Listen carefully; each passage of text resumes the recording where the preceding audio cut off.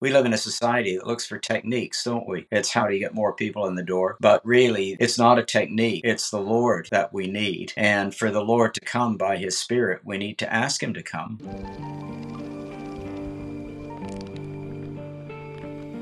What's up, everybody? Welcome back to the Vast Podcast. Jake here with my co-host, David Campbell. Hope everyone is doing well, having a great week. And David, how's it going? Yeah, well, pretty good. The weather's not great, but that's England, and nobody comes here for the weather. It's kind of gloomy here in LA right now as well. We're getting a little bit of some But it's fall gloom. probably warmer than it is here. I'm sure. Yeah. It's like mid 70s right now, I think. How's it going in the UK? Yeah, busy. We spent a week in the church that I started 40 years ago. That was amazing.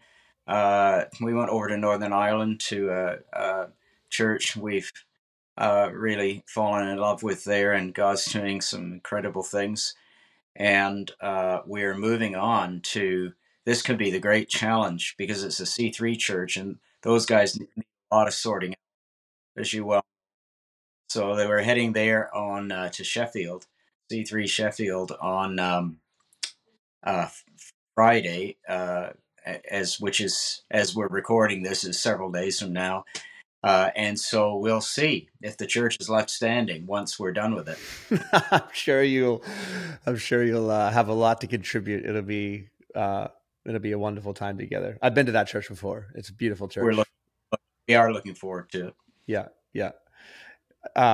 Speaking of C3s, did you see that meme? I did. I said to them, "Stop picking on my friends." I have to admit, I don't really understand the meme, but I did get a chuckle out of it. So, well, it's far too deep for me to understand any of them, so I've just given up trying. So you were in the church that you started. You said 40 years ago you started that church. 80. Wow. What was that like? Well, it was an honest to good, and it was an honest to goodness visitation of the Holy Spirit. I was working with students on a university campus while I was trying to do my PhD, and we got 100 university students gathering at 7 o'clock every morning of the entire year to pray and seek God, and the prophetic broke out, healings broke out, conversions broke out, and out of that we started a church and called Emmanuel Church Durham. The prayer meetings were held in the underground sort of chapel of the castle in Durham, which is the oldest continuously inhabited castle in Europe, and which was built by William the Conqueror in the 11th century. And the chapel is original. It's almost 1,000 years old. So people have been praying there for that long. And so we started the church, and over the years, it has planted congregations in a number of countries, and just, thousands of people have been impacted by it. And it's still going strong today. They've got 2 adjoining buildings on the campus. They bought a bigger building because they filled their older building.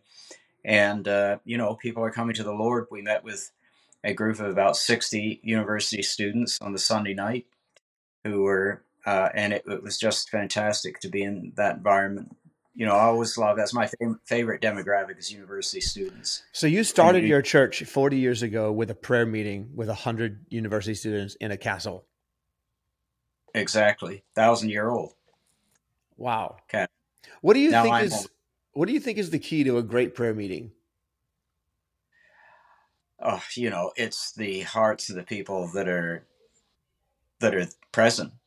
I mean, in the Hebrides, where we visited back when I lived in England, and met some of the people who had been in the Hebrides revival in 1948 to 52, the prayer meetings were,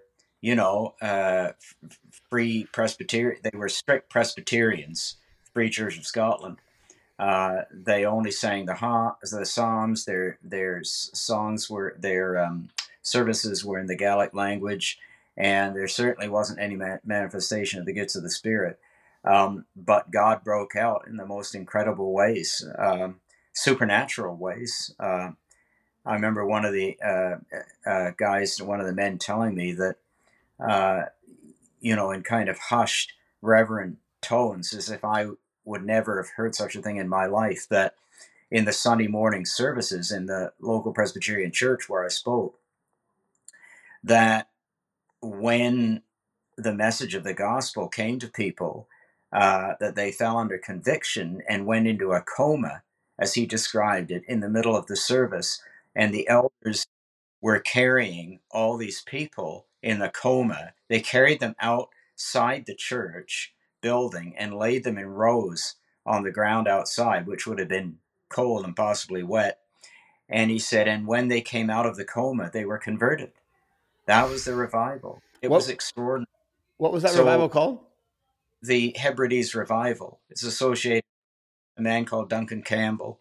It's the last revival to hit Great Britain, 1948 to 52, and Duncan Campbell then became associated with the early days of YWAM.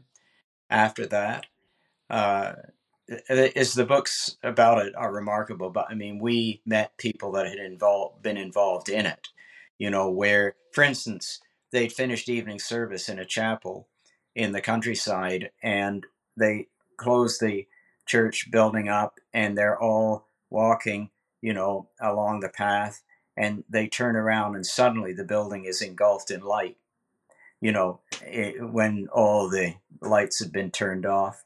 Or in another service where a wind began to blow and the minister ordered the windows to be closed because people's pieces of paper were blowing about, and they closed the windows and the wind just increased. So things like that, these were Presbyterians, they weren't Pentecostal.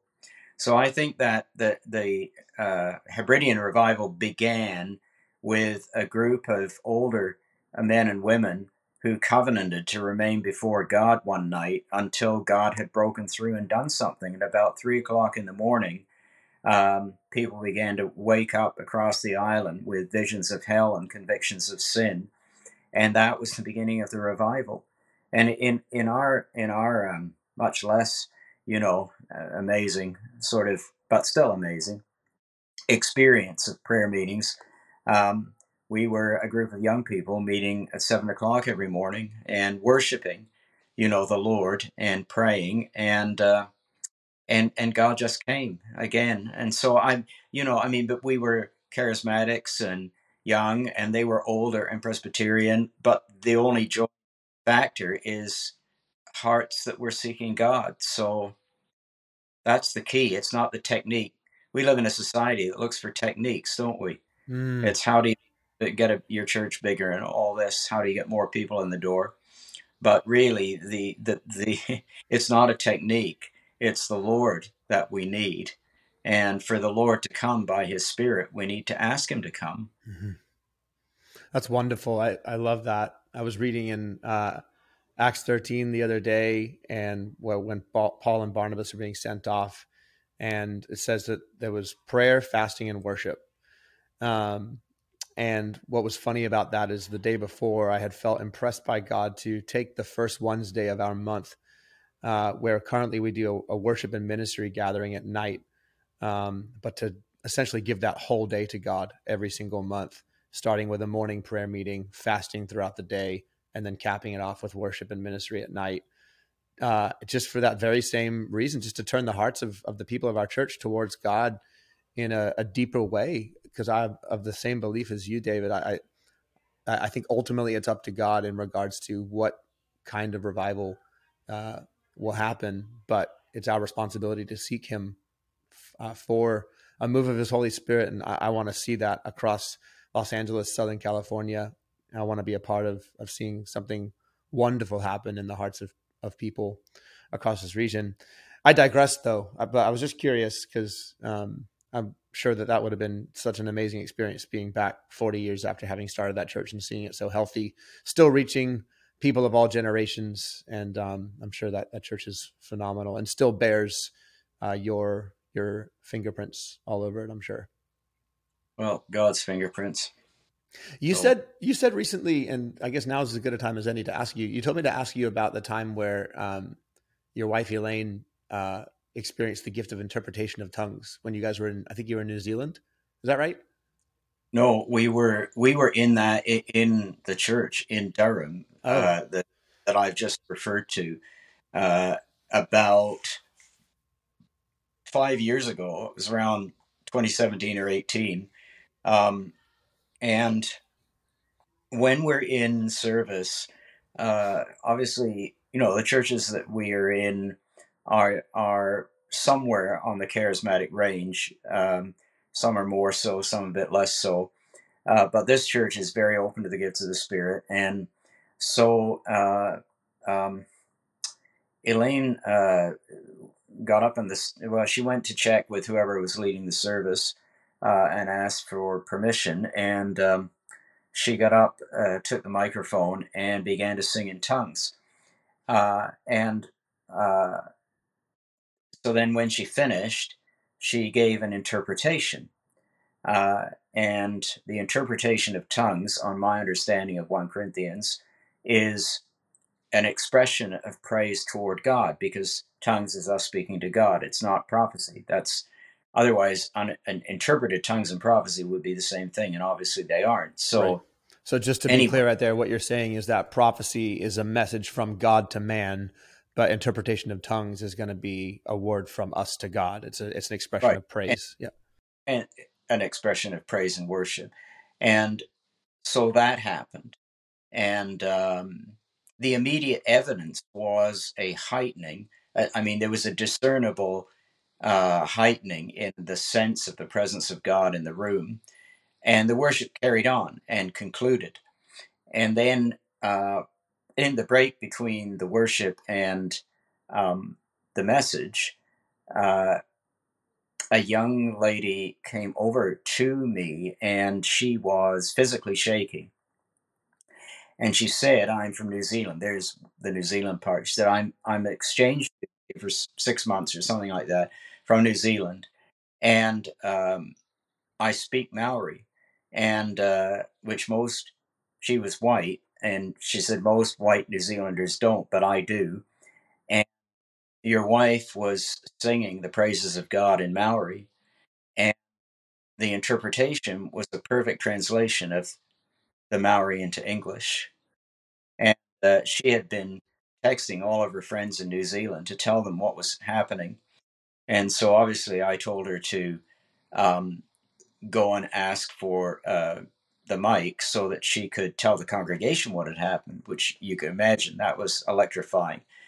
And, I thought when I thought of, when I came and reflected on afterward, I thought, what was the most miraculous thing that Elaine had sung in Maori and interpreted perfectly, or that God had taken a young woman from New Zealand and transported her to a church in northern England so that someone who spoke and understood Maori would be present at that very church service where my wife got up, and like, it has to be God. Don't tell me God doesn't exist, you know. And it was funny because one of the young guys in the church put the whole story on Facebook or something, and got a massive response from it. But he had one atheist friend, that said, "Well, coincidences happen." And Oh I my think, gosh. They'll always hey, find a reason really, to disbelieve. I think, okay, you really believe that was a coincidence. I think that shows how stupid you are. But anyway,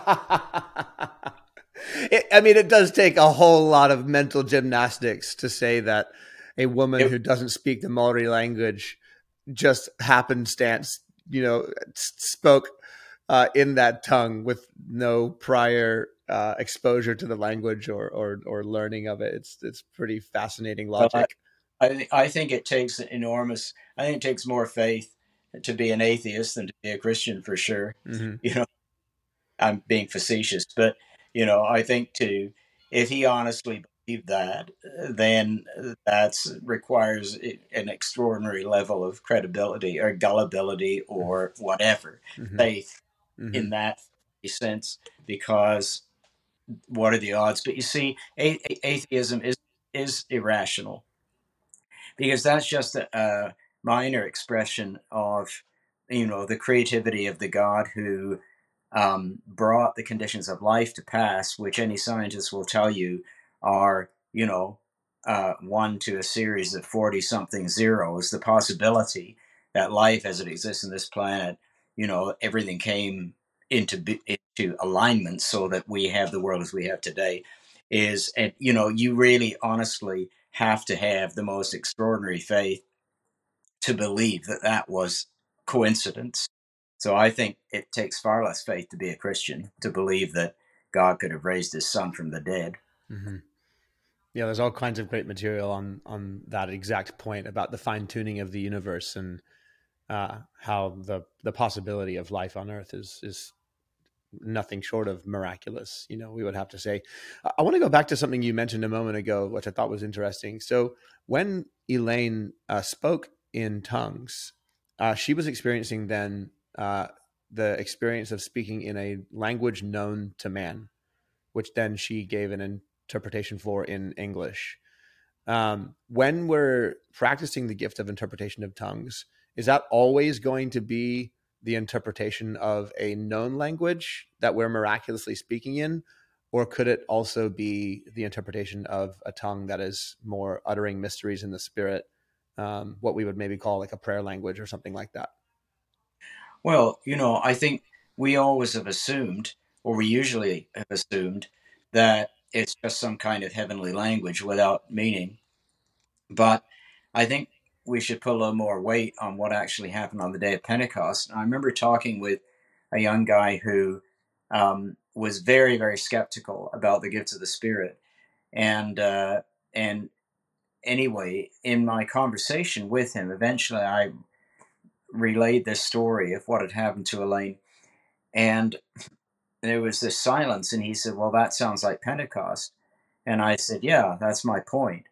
And actually, when you sort of share stories like that, other stories come to light. People come to you and tell of situations they or someone that they've known have been in. For instance, a young friend of mine who's church planting in the city of Sheffield in England, where God willing we're going shortly, he was in southern Africa with a couple called Roland Heidi Baker. You may have heard of them, and he was speaking in tongues in a meeting,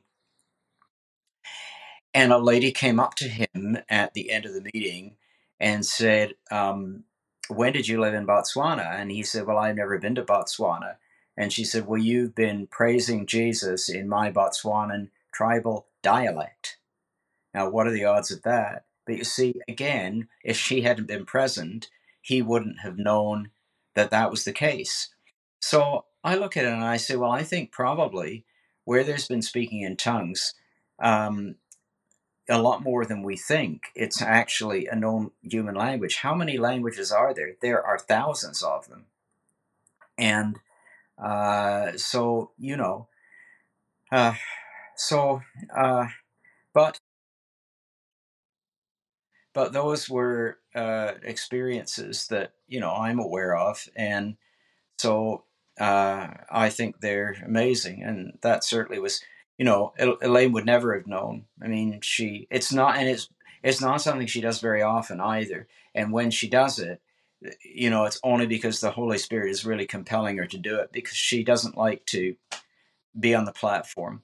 Um, but that had an amazing. It was an amazing testimony to the few hundred people that were there that morning, and all the people that subsequently heard about it, and of course all the people that were able to tell about it. Because it's one thing to tell some vague story of some miracle that happened somewhere in the other side of the world 100 years ago. It's another thing when somebody gets up and said, "Well, look, this happened to me," Right. you know And and how long basically ago was that? it was in 2017 or 2018. Yeah. I couldn't tell you which. um, but I mean, when the person that you know is standing in front of you and Mm-hmm. they're not a liar, they're a credible person, and so on, then it becomes, the credibility of it just has an impact on people. Mm-hmm. There's not much you can say. Mm-hmm. So, but on the day of Pentecost, it says they heard them speaking in a variety of languages, praising God, praising. See, that's man speaking to God. It was men and women speaking to God. It wasn't prophetic. But interestingly, the Jewish theologians um, classified they classified that as the prophetic spirit. They believed that any utterance like that was a prophetic utterance, and so it wasn't just God it's speaking to us, but it's the like where the psalmists, for instance, are extolling the greatness of God. That would be understood as a prophetic utterance, a supernatural utterance, as much as um, a traditional prophetic word. But when it comes to the New Testament, we make a distinction between the gift of prophecy and of tongues, but they're all part of the whole prophetic thing, Mm-hmm. in the sense that we're a prophetic people, and Mm-hmm. the prophetic, in using the word in a very, very broad sense, Mm-hmm. encompasses the whole realm of the supernatural. Yeah, I think it's the realm of the Holy Spirit, right? I think we've talked about this before, where Yep, prophecy and the Spirit, certainly by like uh, the end of the Old Testament and into the time of the first century, were almost synonymous with one another. He is the Spirit of prophecy, and so I think to enter into a life empowered by the Spirit is to be a prophetic person in their mind. Would that be somewhat accurate?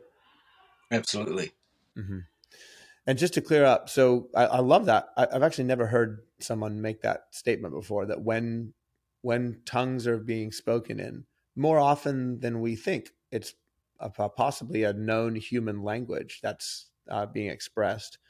Um, and I guess in that case, an interpretation should be sought and prayed for.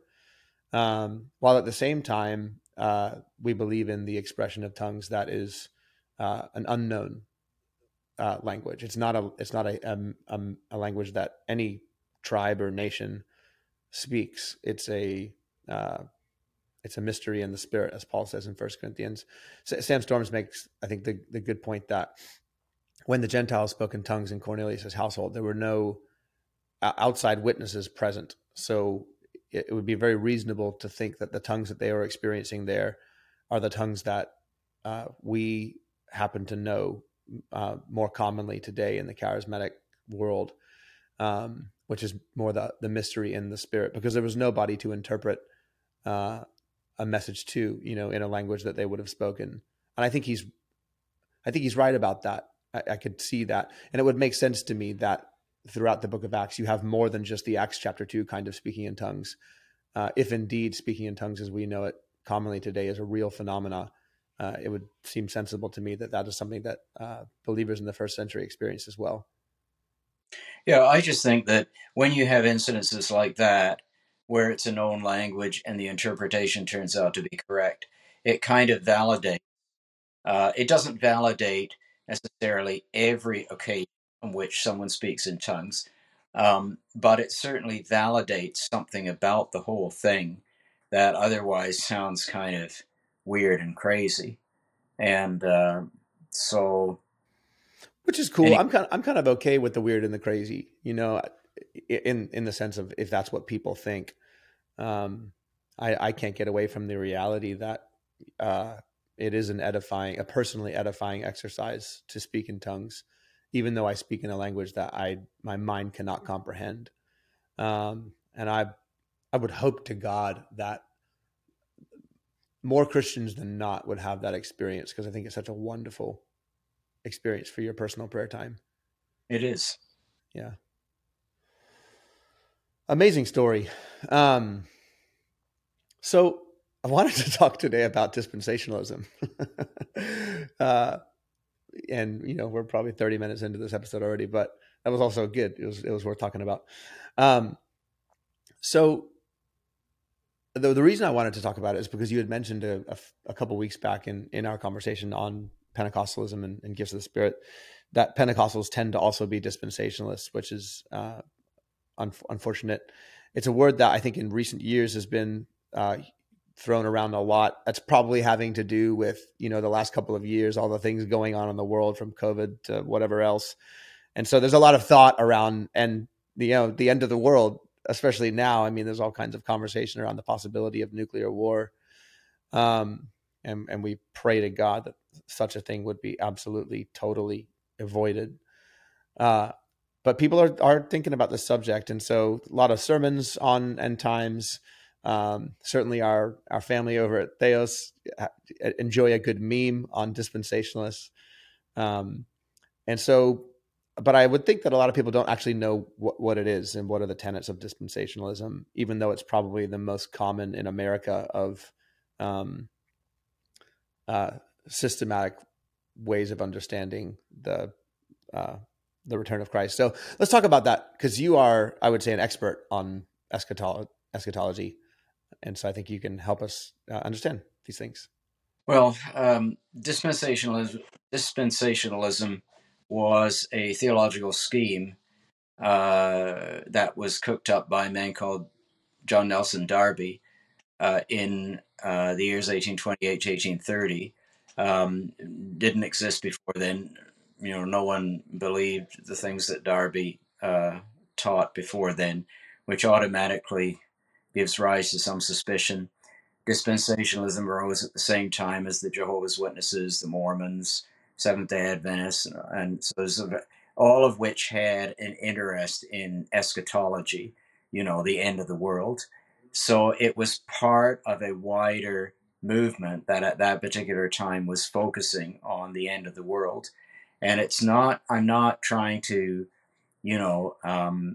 slander Darby by associating him with Jehovah's Witnesses or these other groups. But the fact is that there were certain common themes amongst them. And but Darby's idea was that God had two covenant peoples. He was obsessed with Israel, with the restoration of Israel as a political nation.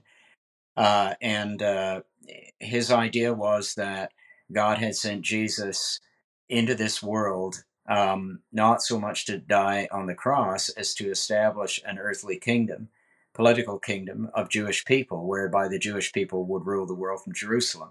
And of course, that's actually, ironically, very much in line with what the Jewish people at the time believed and why they understood Jesus' ministry. But Darby believed that, and then, but can we just pause right there? Why did he believe that? Well, he just did. That was his interpretation of the Bible, and so when he's reading scriptures like praying for the peace of Jerusalem, he would have been interpreting Old Testament prophecy as referring to, linking the coming of the Messiah with the establishment of the state of Israel. Mm-hmm. That was his thing, and he probably reading the Old Testament prophecy the way a lot of Jewish theologians read it, not necessarily all of them, but some of them, in the period before Christ. And so even the disciples had that expectation and were absolutely shattered when it didn't work out. So when it didn't work out, things took a turn, a surprising turn, in that instead of the Jewish people receiving the Messiah and things panning out that way, the Romans being driven out and whatnot, that Jesus got crucified. So then Darby said, well, now God's original plan was kind of thwarted. And so he had to come up with another plan. And it was plan B, was not God's real intention. And so God's plan B was the church, sending the Holy Spirit, creating the church. That is the Gentile church. And so this was the word dispensation refers to Darby's division of history into dispensation for a period of time. So we moved out of the age of the law and into the age of the church. And in this age, God deals with the Gentiles, but God has, remember, according to Darby, God has two covenant peoples, the Jews and the Gentiles, but he can't deal with both at once, because he deals with the Jews through the law and the Gentiles through grace. So Darby was preaching this in prophetic conferences and so on between 1828 and 1830. But the problem he had was, how does God get rid of the church in order to fulfill his original plan? And then a young lady Why called was Margaret. that a problem? Because I know where you're going with that in terms of Well, it's because, McDonald's dream, but yeah, why was that an right, issue?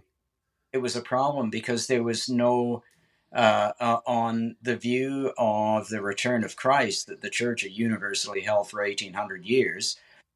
Christ would return visibly, and there was no place for a return to the rule of, or the regime of the law. Right. Christ was going to return and then initiate the New Jerusalem. I see. And So so, because his such a key tenet of his eschatology was that there would be the reestablishment of uh, yeah, essentially no, Levitical law and living according to that, he needs to get the the, church out of the way.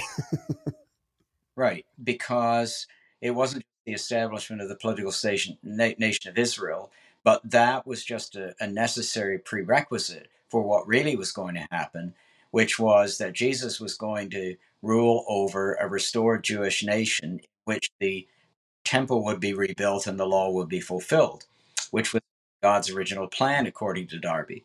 And so, for instance, the Gospels are not at all relevant to the church. The Gospels were Jesus' message to the Jewish people about the kingdom. And so, as far as the church is concerned, the only from partway through the book of Acts onward is the New Testament relevant for Christians. The rest of it's just sort of advisory. Anyway, That's interesting. um, And is that the connection between why dispensationalists are often anti-charismatic? Because all talk around the kingdom has nothing to do with, the power of God. It has to do with the the political kingdom, establishment.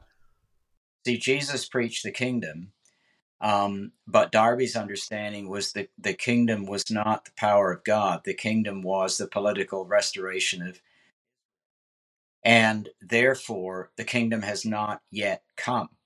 The kingdom doesn't until the millennial rule of Christ and the restoration of the temple and the, it's a literal kingdom, right? So then this young woman called Margaret MacDonald had this vision in a prayer meeting in Scotland where the vision was interpreted. I mean, I've read it, reread it. The vision was interpreted to refer to a secret, invisible return of Christ. And when Darby heard of this, which we knew there were connections between him and the Irvingites, who were an early charismatic movement that went badly off the rails, but Darby was, and see, the dispensationalist theologians will airbrush this out, but Darby was connected with them, had connections with them.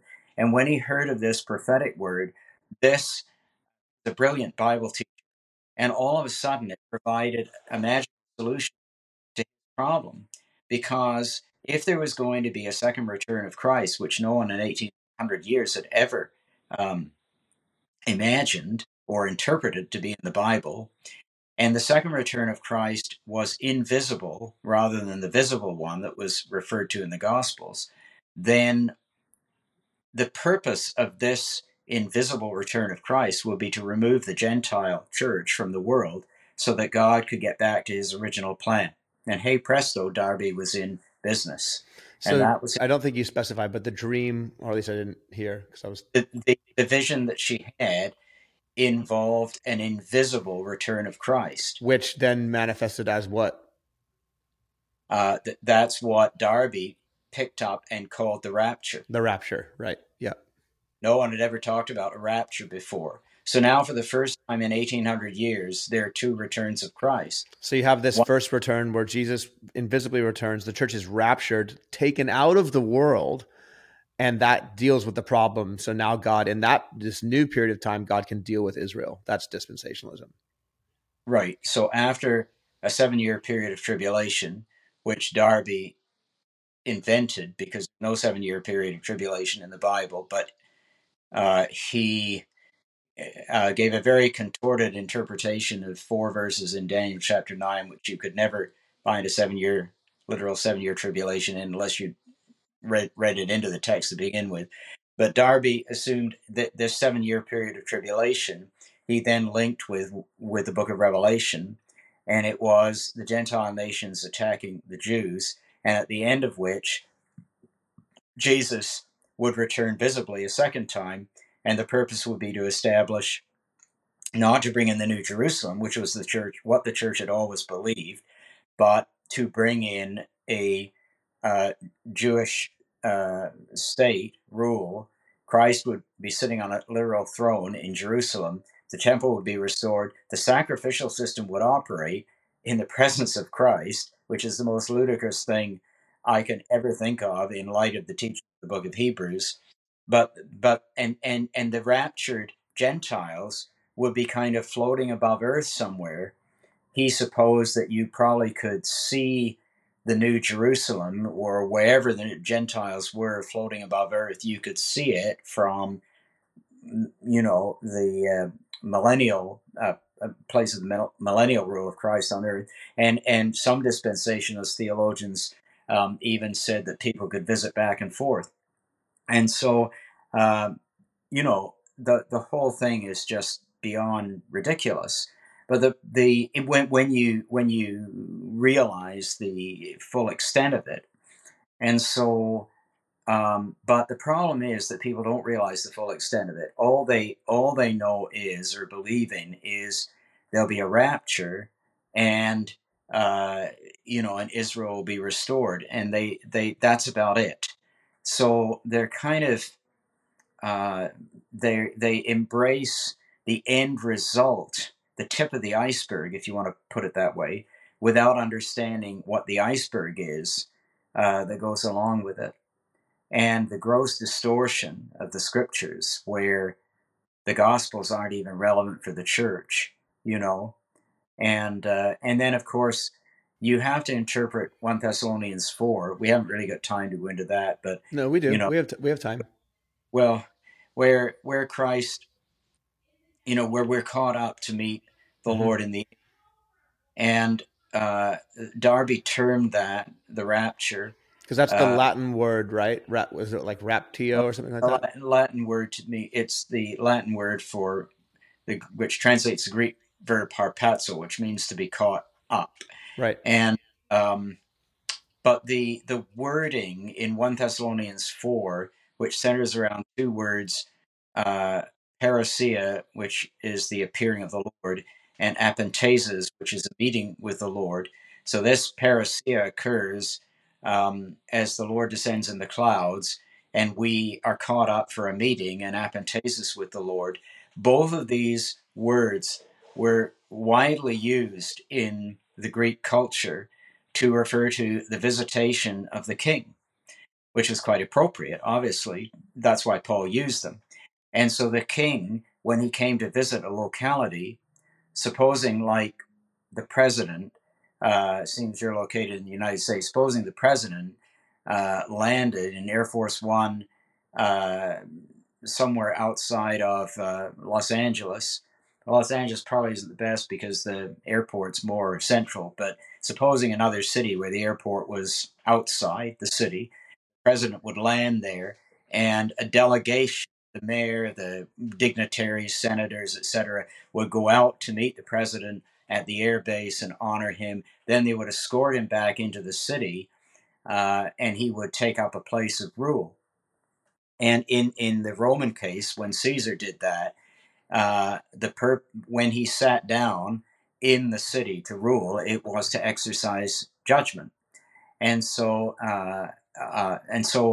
the idea is that the citizens go out, they greet Caesar, they greet the king, they then bring him back into the city to declare his lordship over the city. So the doctrine of the rapture reverses the entire meaning of 1 Thessalonians chapter 4. The idea is that Jesus is returning. We will be caught up to meet him, the dead and the living, in order to escort him back into, the newly recreated heavens and earth, the New Jerusalem, and then he will sit down and judge. That'll be the last judgment. And we declare his rule. Whereas the rapture doctrine says Jesus is coming. He's lost control. God has lost control of this earth. It's in the control of the enemy. And Jesus is coming to steal his church away to another place. And he leaves the city in control of the enemy and his agents. And so for 7 years. For 7 years. Mm-hmm. So, but the whole idea is reversed.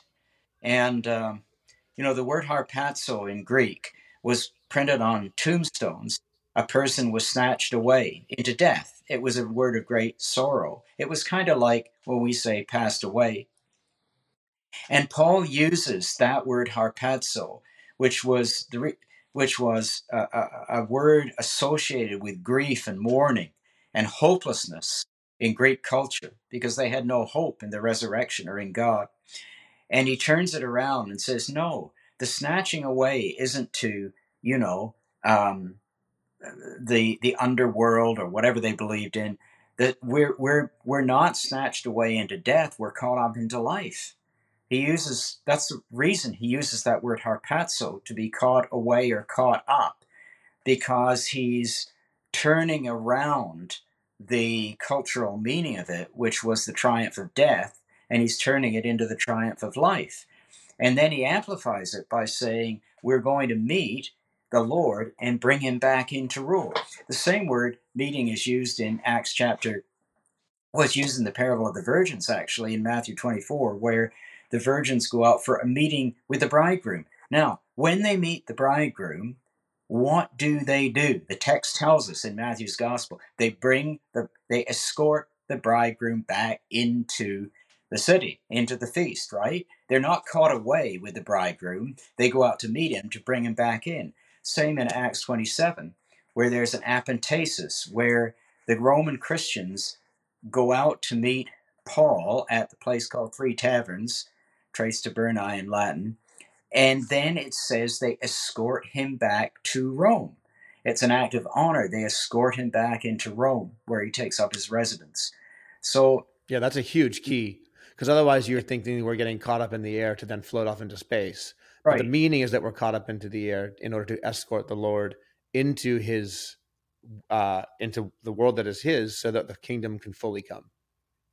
And the great thing about it is, it's not just that was the meaning in Greek, but the same words appear elsewhere in the New Testament with that exact meaning in different contexts. So, one of which refers to the return of the Lord. So it's crystal clear. Mm-hmm. And but I used to get accused of, well, he doesn't believe in the return of the Lord. Right. That's because I taught against the rapture. I do believe in the return of Christ, but I don't believe in a second invisible return of Christ the Bible never talks about. Right. We believe that when he comes back, we are all going to know. The other text that people point to and misinterpret is in the Gospels, where Jesus is talking about this time, and there'll be two working in the field, one will be taken, the other will be left. But we've kind of turned that on its head, right? Because he says it'll be like as in the days of Noah, and I think that's the key to understanding that text rightly. Talk about that. Well, you could talk about it. I mean, just the idea that as in the days of Noah, the person who's left behind isn't the one who's been who doesn't belong to God. It's the person who does belong to God. The ones that are swept away are the ones that are evil in the days of Noah. And so, but we've taken that as a rapture doctrine, saying, well, like the person who floated off is the one that God, chose and called and saved, and the person left behind has to suffer for this 7-year tribulation. And maybe they get a second go or something. But that's not how it was in the days of Noah. The ones who were left behind were the ones hanging out on the boat. Doing all right. So, yeah. Okay. So here's a question. This is dispensationalism, I guess, in its full name is called, I think, and maybe I'm wrong about this, but is it dispensational premillennialism in contrast to historic premillennialism? Because my question is, does historic premillennialism believe in two comings as well? Dispensationalism is the name that's given to the entire theological system that encompasses everything that I've kind of tried to describe briefly. Premillennialism is a subdepartment of dispensationalism, which says that Christ will return before establishing an earthly millennium. Um, but the distinction that has to be made is that in church history, there have been some people who believed in a literal millennial rule of Christ, but had it had nothing to do with all the rest of it concerning With the Israel, and rapture and Israel and all that. no rapture, no Israel, no rebuilt temple, no nothing like that. They simply interpreted on the basis of Revelation chapter 20 that Christ would return, and first of all, there would be 1,000 year millennial reign on earth. And at the end of that, would transition into sort of the full blown new Jerusalem. Now, the people that advocated that view were some of the earliest church fathers. The earliest church fathers were divided. I started reading a book. There's only one academic book ever been written. It's called Regnum Caelorum, which means the kingdom of heaven in Latin, by a man called Charles Hill. And he, as goes through all these ancient texts and tries to sort out who believed what about the millennium. And it seems that, there was a division in the early church fathers. Maybe a majority did not believe in a millennium, and a minority did believe in a literal millennium. But it never really got into a thing. It was just some did and some didn't. And And those who because didn't believe in a literal 1,000-year millennium. some people believed in a literal 1,000 year rule, some people didn't. Mhm. But because there wasn't an enormous amount of significance attached to the 1,000 year rule, it didn't really get argued about a lot. I'm just grossly simplifying for the sake of time. Sure. Uh, so to this day, there have been some people who simply on their interpretation of Revelation chapter 20 believe that Christ will establish a millennial rule. Mm-hmm. It has nothing to do with Israel. There's no rapture, there's no 7 year tribulation. And therefore only one coming. He's coming, he establishes the 1,000-year One rule. Christ. And during that 1,000-year rule, there's still the presence of righteous and unrighteous, which would be kind of at odds with other verses in Revelation that seem to point to the fact that when Christ comes back, that is going to be dealt with, and there will be no unrighteous in the kingdom of God. Yes, because if you believe in that literal millennium on the basis of Revelation 20, then you have to believe that there's another battle between good and evil at the end of it. And so the question of how could Christ be presiding in person over a kingdom which is supposed to be characterized by long life and blissful conditions, and how could it all wind up so badly? But some people have that view. Do they point to texts like when Isaiah is talking about, the lion will lay down with the infant kind of thing, or what, they'll be able to put their hand over the snake's den. That's kind of like that 1,000-year time where it's idyllic, but it's not eternal yet. Correct. Whereas we would say that Isaiah is using the language that is available to him to describe a kingdom that is otherworldly, but he's using examples that people can relate to and go, wow, that sounds impossible. But that's what God's going to do. Yeah. That's how I would interpret it.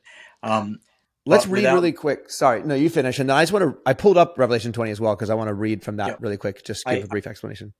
There are all sorts of internal arguments from the book of Revelation which indicate that the millennium